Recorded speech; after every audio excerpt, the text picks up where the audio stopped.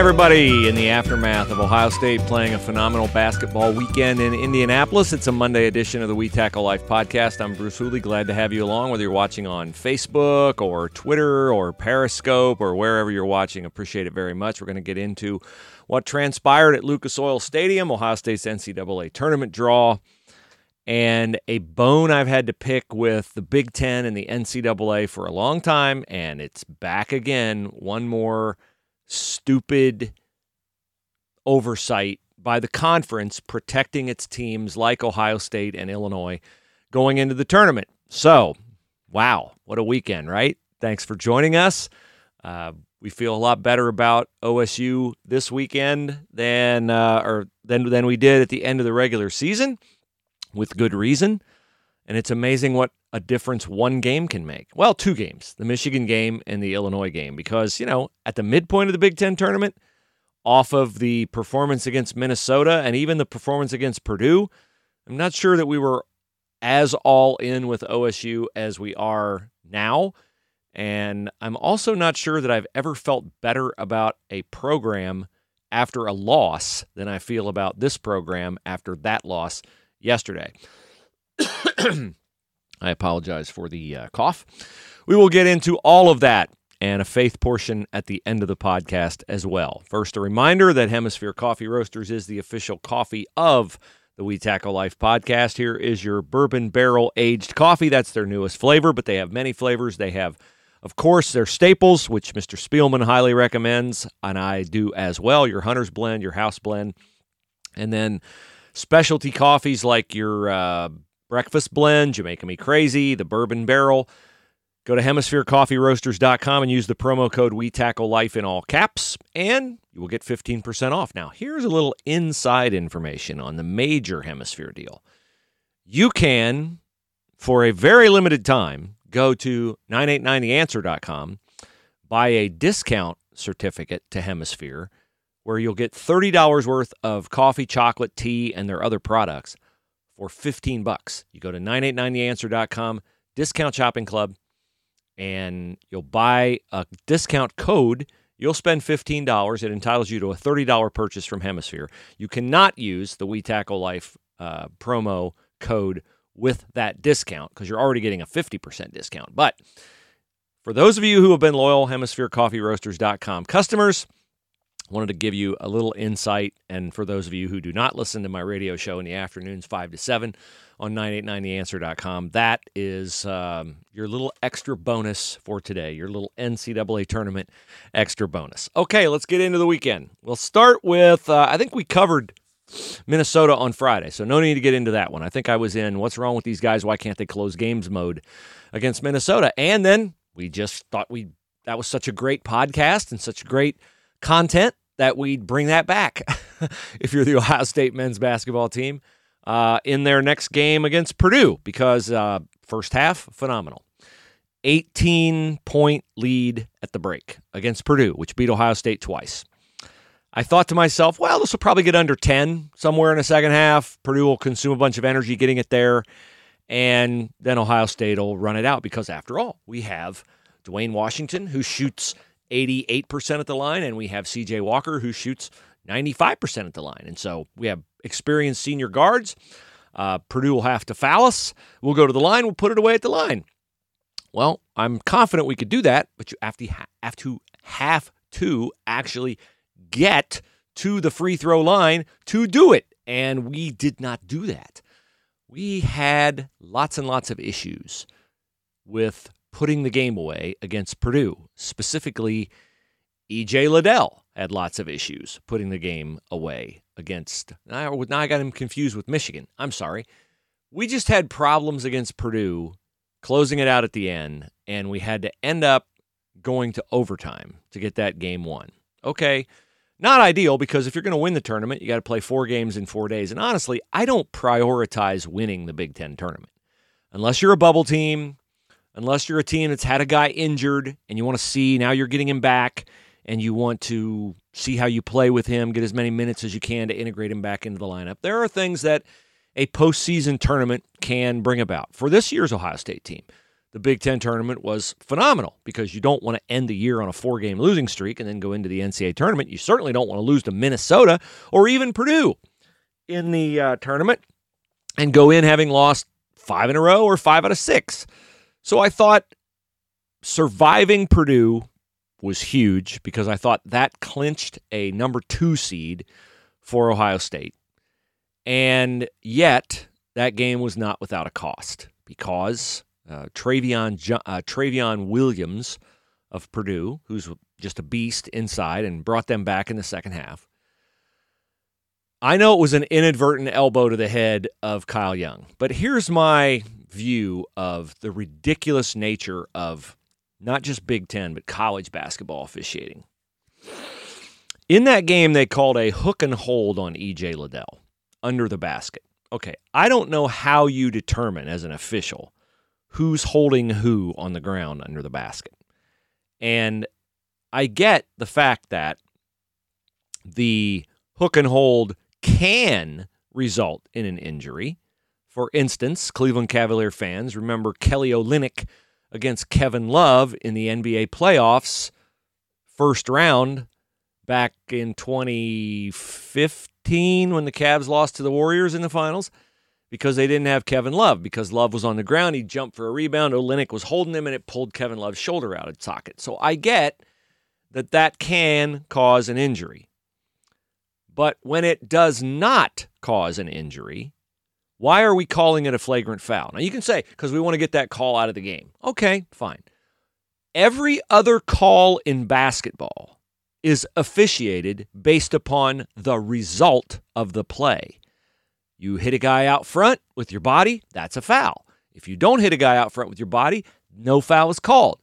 So why can't we on the hook and hold, if a guy gets injured, then eject the player who hooked him and held him? And if it's just an innocuous foul, just call the innocuous foul. But to assess E.J. Liddell a flagrant 1, and then to not assess Travion Williams a flagrant 1 for concussing Kyle Young with an elbow to the temple is stupid. And I don't care if Travion Williams didn't mean to hit Kyle Young in the head with an elbow. Like I just said, every call in basketball is officiated based on result. So if you hit a guy in the head, then it's a flagrant foul, okay? And I, again, don't know how you know whether E.J. Liddell was holding the Purdue kid down or the Purdue kid was holding E.J. Liddell down. What's more likely? Is E.J. Liddell a more capable rebounder than the skinny Purdue kid who was locked up with him? I think so. So who needs to hold who down in that situation? The original foul call was called on the Purdue kid. Then they re-looked at it and said it was on E.J. Liddell. Stupid officiating. And stupid that they don't officiate the result of a play, which is Travion Williams elbowing Kyle Young in the temple and giving him a concussion and keeping him out of the game. So you're telling me by the outcome of the calls that what E.J. Liddell did to the Purdue skinny kid is worse, because you gave it a flagrant 1, than Travion Williams elbowing Kyle Young in a temple. That is moronic logic. And thank you, Big Ten. You got the freedom to institute your own set of rules. I don't care if it's an NCAA officiating rule or not. So that's stupid. Kyle Young has been concussed twice this season. And not only, I got to calm down here because I'm losing my temper, not only was neither called a flagrant, neither was even looked at on the monitor. 2 concussions, and neither was looked at on the monitor. They look at everything on the monitor. A gum wrapper falls on the floor, they go to the monitor. And they don't look at either one of those on the monitor. Stupid. Big Ten officiating. Okay, so now let's get to the delicious Saturday result against the Michigan Wolverines. And as I tease that delightful topic, let me first remind you that health insurance is important. We are looking at our health insurance thanks to this second open enrollment window. And my wife did not know there was a second open enrollment window. And you would think if she's married to a radio host who talks about an open enrollment window on every podcast and every radio show, she would know that. But she's busy working her fingers to the bone doing taxes at her tax firm this time of year, so she does not listen to the Bruce Hooley Show because she's working. But you do, and you know that open enrollment is back thanks to an executive order from the president. And so AUIinfo.com is going to help us look at our health insurance, and they can help you look at your health insurance. And we won't pay AUI, and that's not because I'm friends with Chrissy and Steve and Julie and all the great folks at AUI. It's because they don't charge any consumers. The insurance companies are happy to do business, get additional customers, and so the service is free. It's not free. It's free to you. It's free to me. It's not free to the insurance companies. They pay to be put with people. So this is a great time. If you haven't looked at your health insurance in probably 2 years, everything can change. A doctor can drop out of the plan. Benefits can change. Hospitals can change. Copays can change. It's good to do a checkup, particularly since it's free. And AUIinfo.com is all over that. So go to AUIinfo.com and use the chat feature. Tell them what you have. Tell them what you'd like to have. Is there anything I could get that? What would the trade-off be if I paid this or that? And they'll help you with it. They may have, they may know from your demographic, like your age, your kid's age, all that stuff, number of people in the plan, that'll tell them, oh, well, you should probably be in this plan, or no, you're actually in a good plan. So AUIinfo.com. All right, to Saturday. I thoroughly enjoyed watching Juwan Howard on Friday against Maryland be the Juwan Howard he's always been, which is a big, tough guy. Oh, Juwan Howard's one of those guys who likes to puff his chest out and act like he's a tough guy. And then he knows his assistant coaches are going to hold him back so he actually doesn't have to act on it. For Juwan Howard to get thrown out of the game against Maryland was stupid on Juwan Howard's part. And Mark Turgeon, who is Maryland's head coach, is a whiner, as we well know from his complaining last year about Caleb Wesson in the low post against poor Jalen Smith. So I don't have a dog in that fight. I don't like Howard way more than I don't like Turgeon, but you have to be responsible to your team. You say, well, Holtman got thrown out of a game. Got thrown out of a game at Michigan State with 1 second left. That was the right move because the officials that night were awful.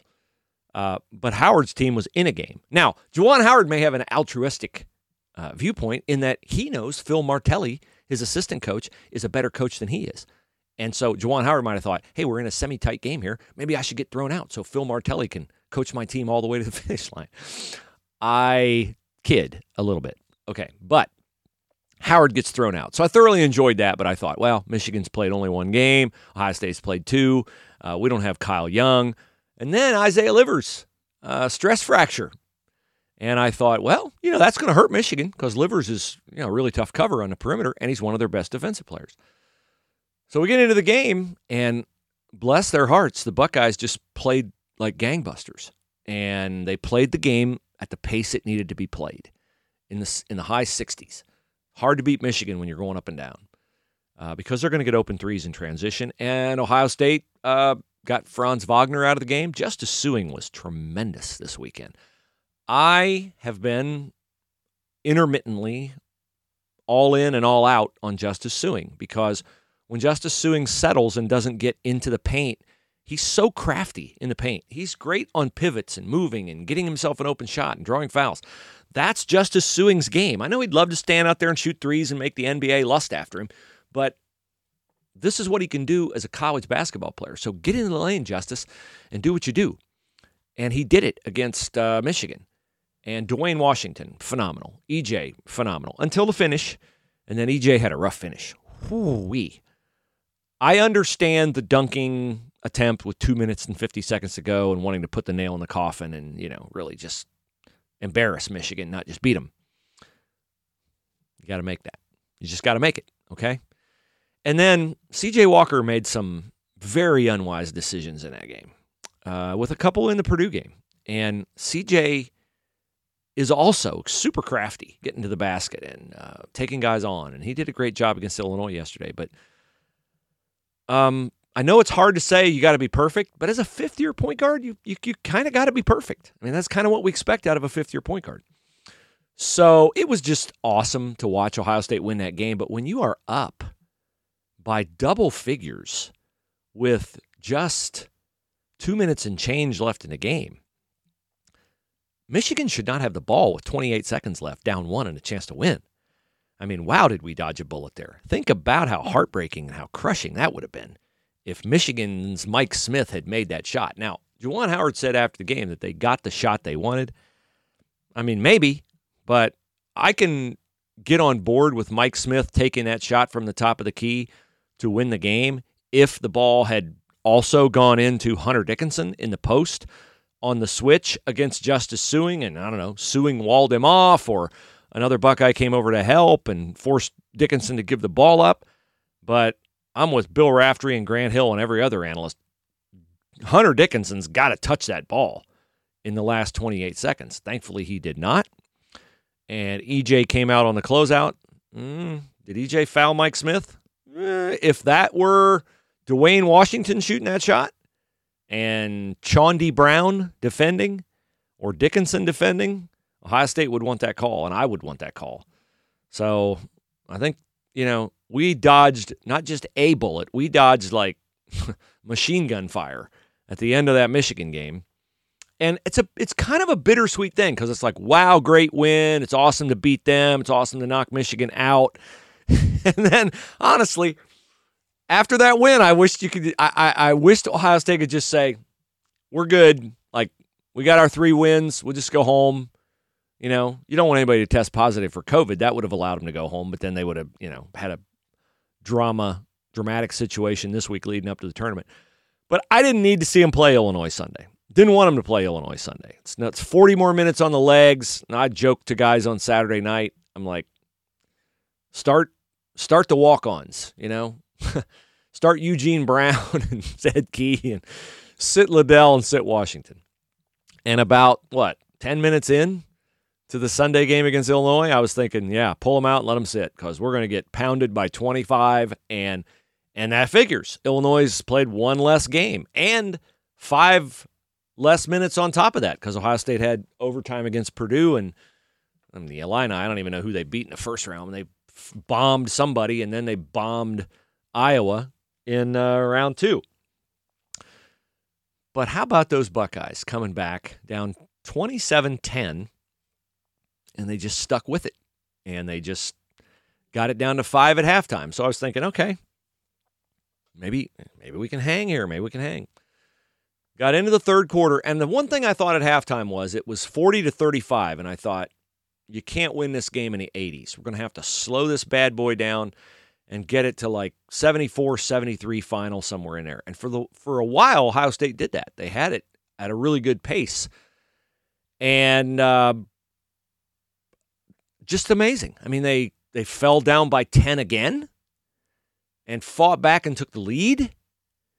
And then they got down by 6 with, I don't know, a minute and a half to go and tied it and forced OT. What was I just saying about Justice Suing? Getting into the lane, being crafty at the rim. Huge 3-point play at the end to send that game to overtime. Now, as I watched this game, I came to a conclusion that I don't think Brad Underwood from Illinois is a bad coach. But just hear me out on this. If you have Kofi Cockburn and Ayo Dosunmu, and by the way, the rest of your roster is pretty doggone good. Trent Frazier's really good. The Curbelo kid, he was nothing at Champaign when Ohio State played them the first time. He was a high school teammate of Zed Key's, and I wondered, like, what's the fuss about Curbelo? Like, why is he even out there? He has hurt Ohio State big time in the last 2 games they played him. He's a pretty crafty kid. Pretty heady, pretty smart. That must have been some high school team with him and Zed Key. And they've got other nice pieces. I mean, they do. That Williams kid's a dead-eye shooter. He's their Justin Orange, only he actually, contributes and plays a little defense. But, wow, they're loaded. Okay, so that's one factor. Then Ohio State's played an extra game and an extra 5 minutes, so Illinois is way fresher. And Illinois gets up and down. They're not a slow-it-up team. So what they like to do and what you have to stop is made more difficult to stop by the fact that your legs are gone. So that's factor number 2. And then factor number 3, they've got Cockburn and Borat, like Jiganishvili or whatever the heck his name is, inside, two guys way bigger than anybody Ohio State has, and we don't have Kyle Young, which is he's our post defender. Like EJ sometimes defends in the post, but you don't want to throw EJ up against Coburn because EJ is going to be on the pine with 2 in the first 5 minutes and 3 early in the second and 4 with 10 minutes to go. And yet Ohio State's in the game. And Ohio State took them right to the wire. So to me, that is 100% confirmation that Chris Holtmann is a wizard, a coaching wizard. He finds what his team can do and what the other team can't deal with, and he finds it in the midst of the action going on. They changed their ball screen coverage after Illinois got out big, and it never hurt Ohio State much after that. They went to a thing at the top of the key with E.J. Liddell and C.J. Walker late that Illinois never figured out. And E.J. settled for a 3 when Ohio State had a 1-point lead in the ball in overtime. And you saw the tired legs in E.J. Liddell throughout the day. He was short on every single three-pointer. He was Mrs. Holtmann, not Chris's wife, but Chris's mom. If you see the social media posting of his mom saying that, hey, the boys' legs are tired, they got to get their legs into their jump shot. E.J. Liddell didn't have his legs in his jump shot. He shot 3 of 16, and Ohio State took, and Illinois had 6 guys in double figures. 6. 3 guys with 16, and Williams, Borat, and somebody else had 10 plus. And Ohio State had 32 from Dwayne Washington, 22 from Sewing, 16 from C.J. Walker, and if they got any game out of E.J. Liddell at all, they win the game. Seth Towns 1 for 3 at the free throw line. That can't happen. Dwayne Washington missed like 3 free throws. That can't happen. Or he was 3 for 5 or something. Can't happen. Ohio State's margin for error is really small.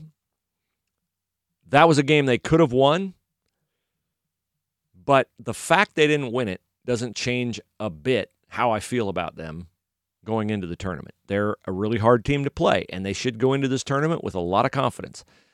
And that's how I feel about Ohio State. Now, I got 2 other things I want to mention. First, their tournament draw, and then a situation with the Big Ten that I referenced at the beginning of the podcast that should never happen again. And I'm going to bring this up to Coach Holtmann sometime this summer, and I would hope that he would bring it up to his coaching colleagues because the Big Ten does the NCAA a favor and the NCAA does the Big Ten no favor. And this would be super, super, super easy to fix. Okay, first of all, if you're in a situation in life where you need something fixed because your legal rights have been infringed upon or because someone tries to come after you in any kind of illegal action, Willis Spangler Starling is my law firm, and I would highly recommend them to you. They are wonderful people. They are good Christian people. They doesn't change their dogged determination to defend your legal rights one little bit because justice requires no adjective, as I say all the time, and Willis Spangler Starling is all about standing up for what your legal rights are, whether that's in a probate matter, wills, estate planning, personal injury, workers' compensation, employment law. They look at all my contracts that I get into so that I know that I'm not walking into something that I don't understand. They're very easy to deal with. They talk in plain English, not in legalese, and they understand that when you're in the middle of a legal action, it's like the hugest thing in your life. So I love people who view their acumen at whatever they do as their way to serve others, and that's what Willis Spangler Starling's commitment is to you. So remember that name, Willis Spangler Starling. They're on Truman Boulevard in Hilliard. And you can find their website at willisattorneys.com, WILLIS attorneys.com. Okay, here's my beef with the Big Ten and the NCAA.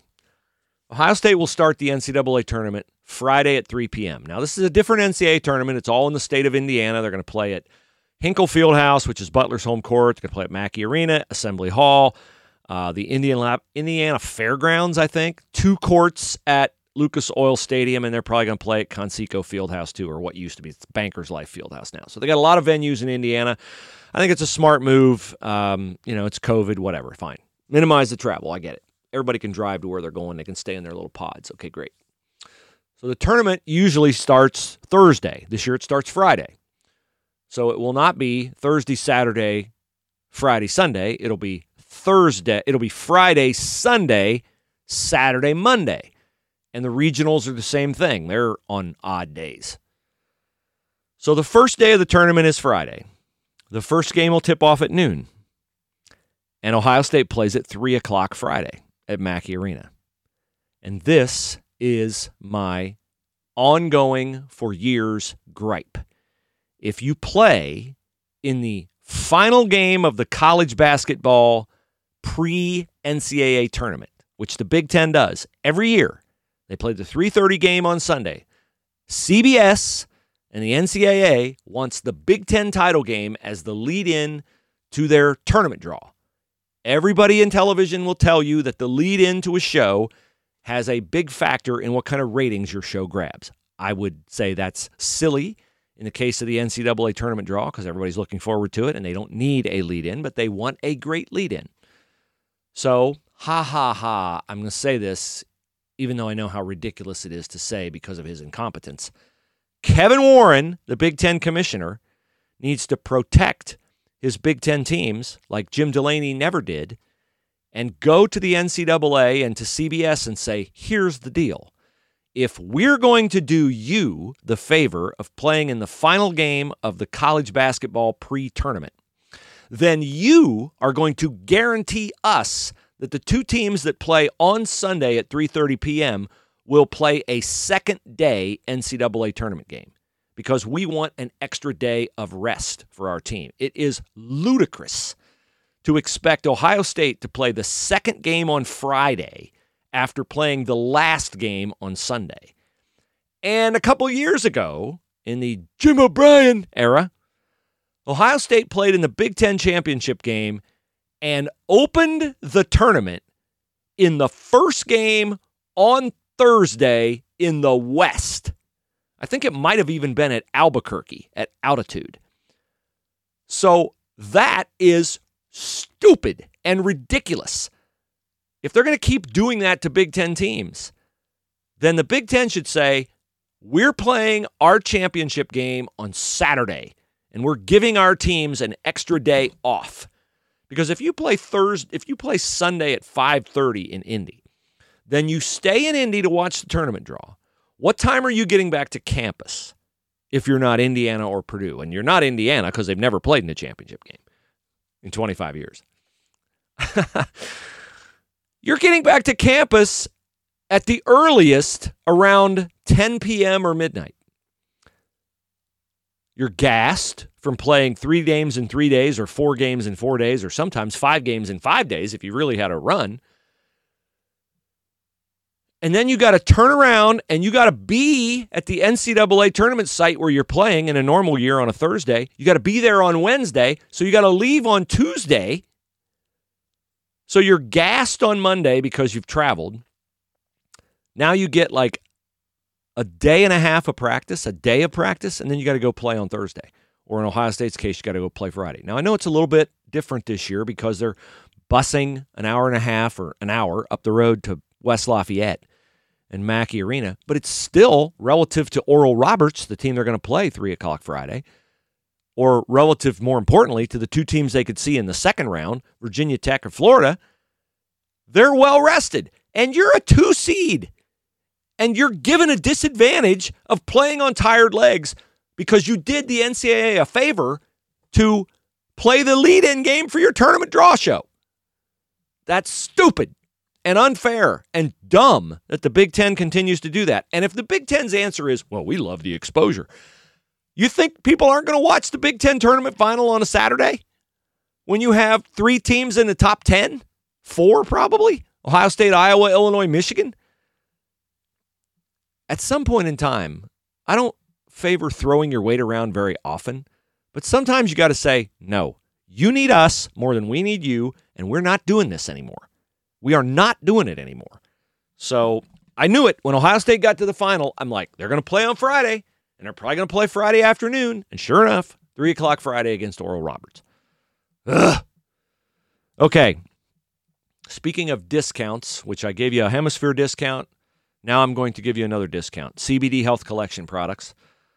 Use the promo code Bruce when you order from the people who bring you the Spielman CBD brand. You'll get 15% off when you order at cbdhealthcollection.com or when you buy in-store or on the phone. A friend of mine who you'd all know, but I don't want to throw his name around because it's not fair. He's a big-name public figure. I sent him some CBD Health Collection CBD, and he called me the other day, and he goes, I want to order that stuff. And I'm like, great. And I said, like, what product worked for you?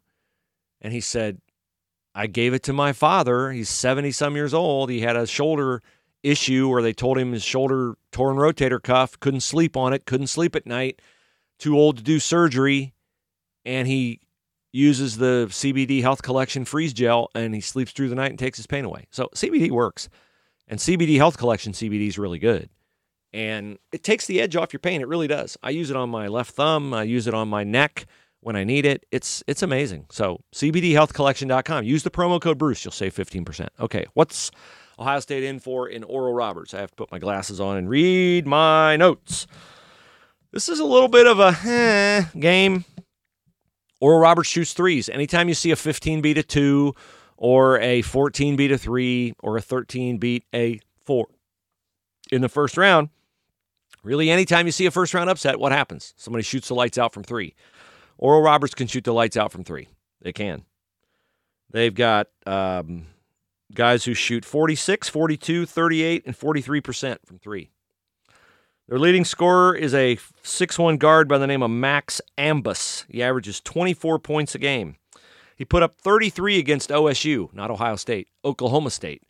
That's a big-time game against Oklahoma State. That's like Oral Roberts' rivalry, Tulsa, Oklahoma against Oklahoma State. They got guys who can fill it up. Now, they can't play any defense. That's their thing. They play no defense at all. So Ohio State, super efficient offensively, but worries me a little bit that this team shoots threes because that can be an issue. So Ohio State's going to have to guard the three-point line, and I don't think that's one of the best things they do. I would imagine Musa Jallow is going to get some minutes here against Mr. Ambus, and hopefully Musa can lock him down. Oral Roberts led the nation with 11 three-pointers a game. So there's 33 of their points. Now, they don't play a lick of defense, as I said, and they are 0-5 against NCAA tournament teams this year. Some of them not close, 91-64 to Missouri, 85-80 to Wichita State, 83-78 Oklahoma State, 79-65 Oklahoma, 87-76 Arkansas. So all but one of those games were respectable, 10 points-ish, and Ohio State's favored by 16.5.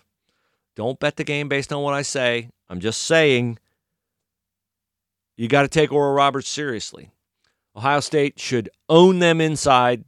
Oral Roberts should have nobody who can guard E.J. Liddell, Zed Key, Justice Suing, or Kyle Young at the basket. I assume Kyle Young's going to get back from his concussion. So then, Virginia Tech or Florida. Now, that is not an easy game. Teams that play in the SEC and the ACC see good competition, and they're probably each going to have a guy or two who's an NBA player or a D-League player. And Tech was 9-6 in the ACC. I know the ACC is not what the ACC sometimes is, but 9-6 in the ACC you got to take seriously. And they're the 10 seed, so Florida's better than they are. Florida's out of the SEC. SEC's got good basketball, Arkansas and Alabama. And they get it up and down. And Florida's got a really good coach. That guy, he D's you up. So I'm glad they don't have like a bunch of time to get ready for Ohio State, because I think Ohio State's pretty hard to get ready for on a quick turnaround.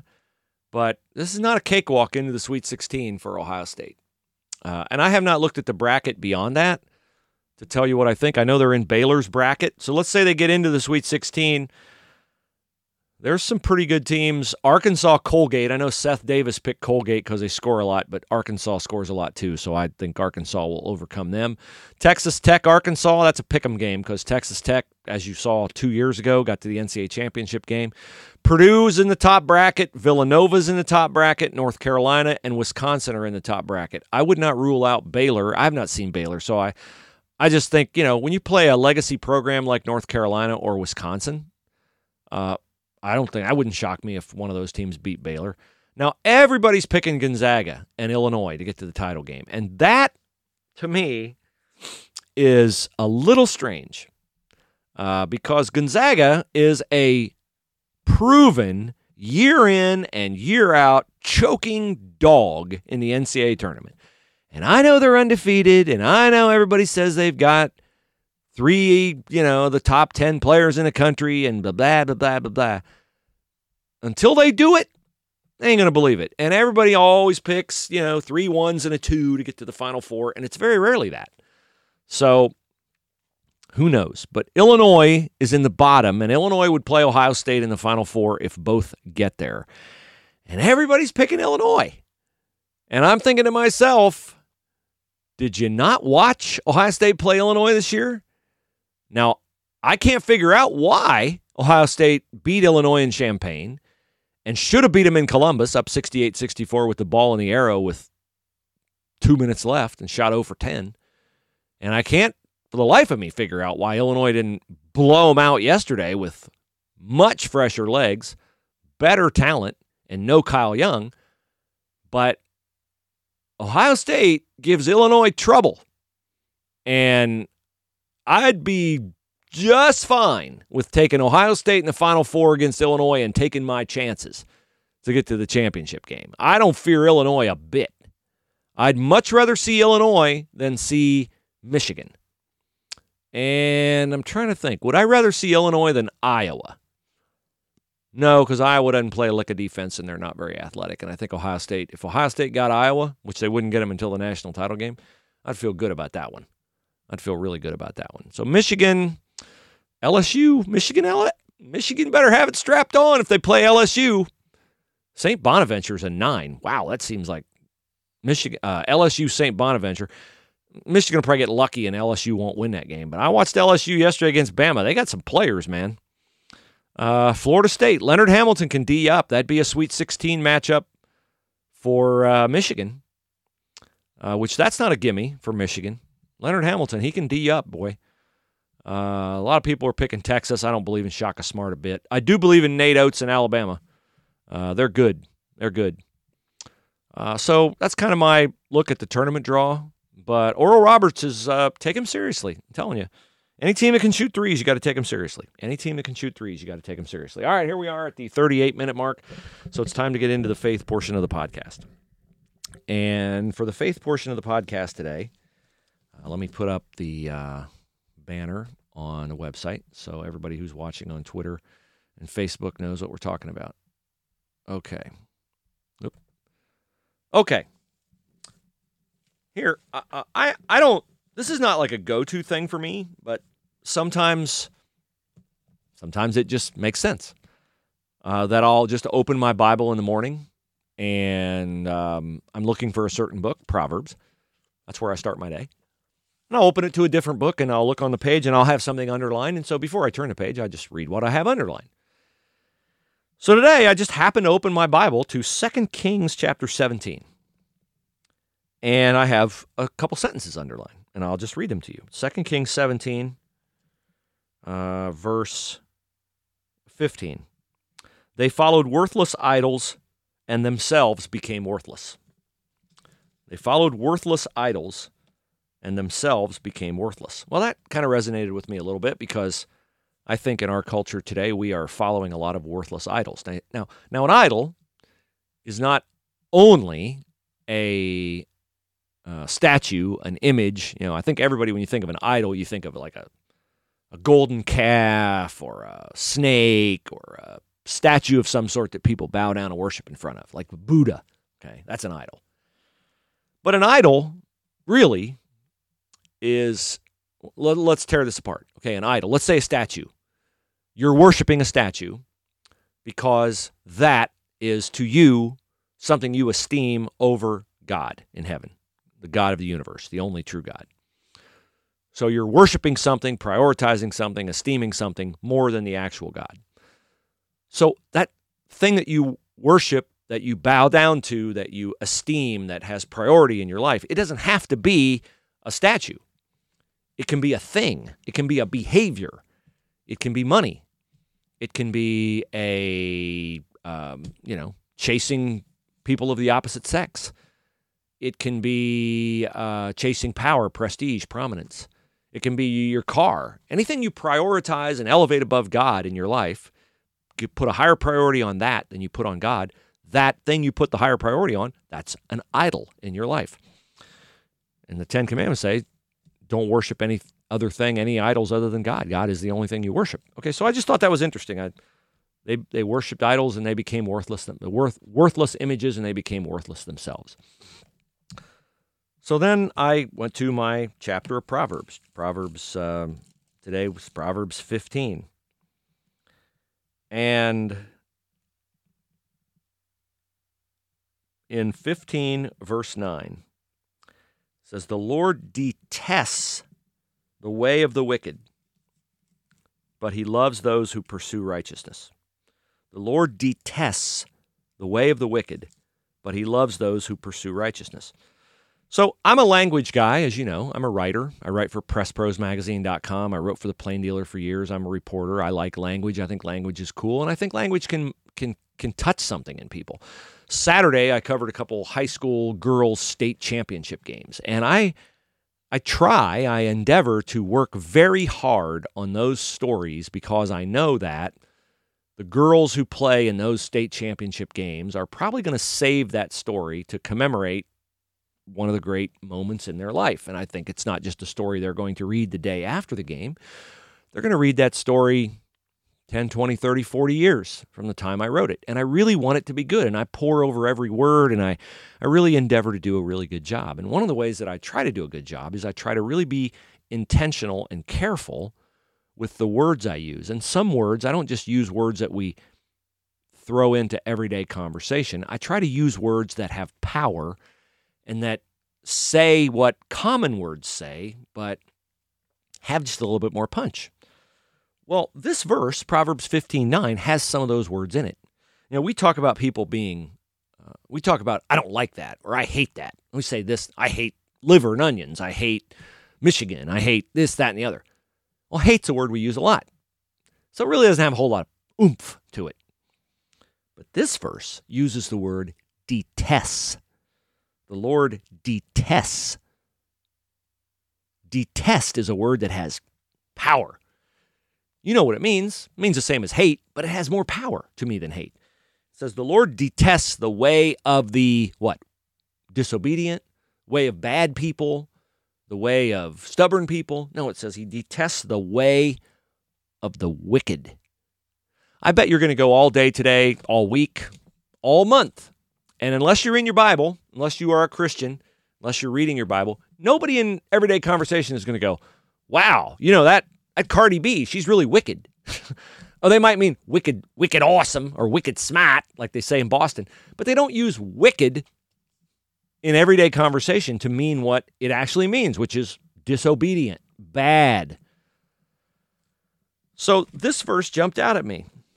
And in our church service yesterday, our pastor was preaching about, and we showed a video on the necessity of being a Christian and having the attitude that you don't just view sin in your life as, I'll get to that eventually, you know, yeah, that's not good. I know I have to get rid of that, but you know, I mean, I'll get rid of it. I'll get rid of it.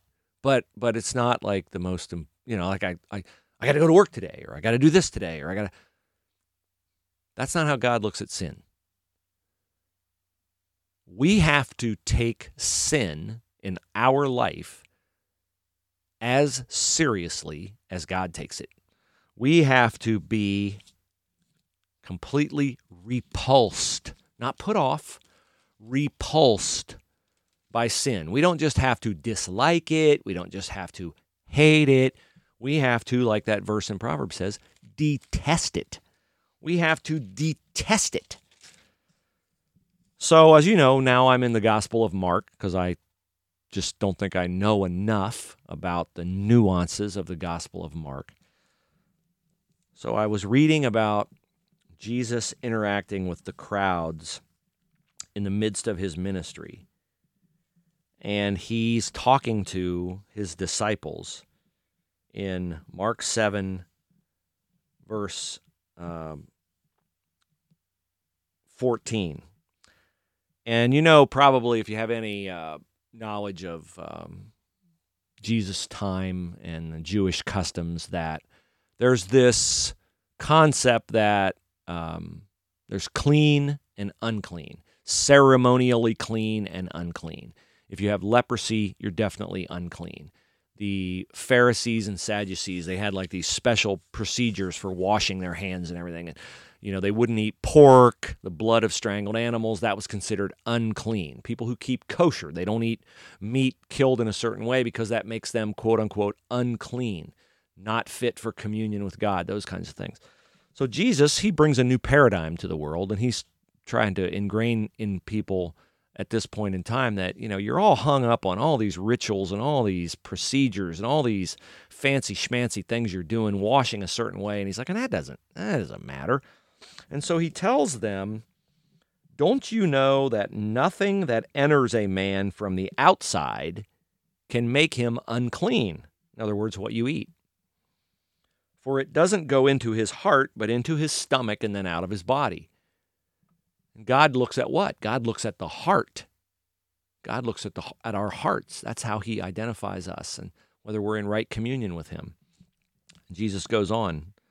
What comes out of a man is what makes him unclean. What comes out of a man, your language, your attitudes, your behavior, how you treat others. That's what comes out of you, how you react, how you comport yourself, how you behave. What comes out of a man makes him unclean.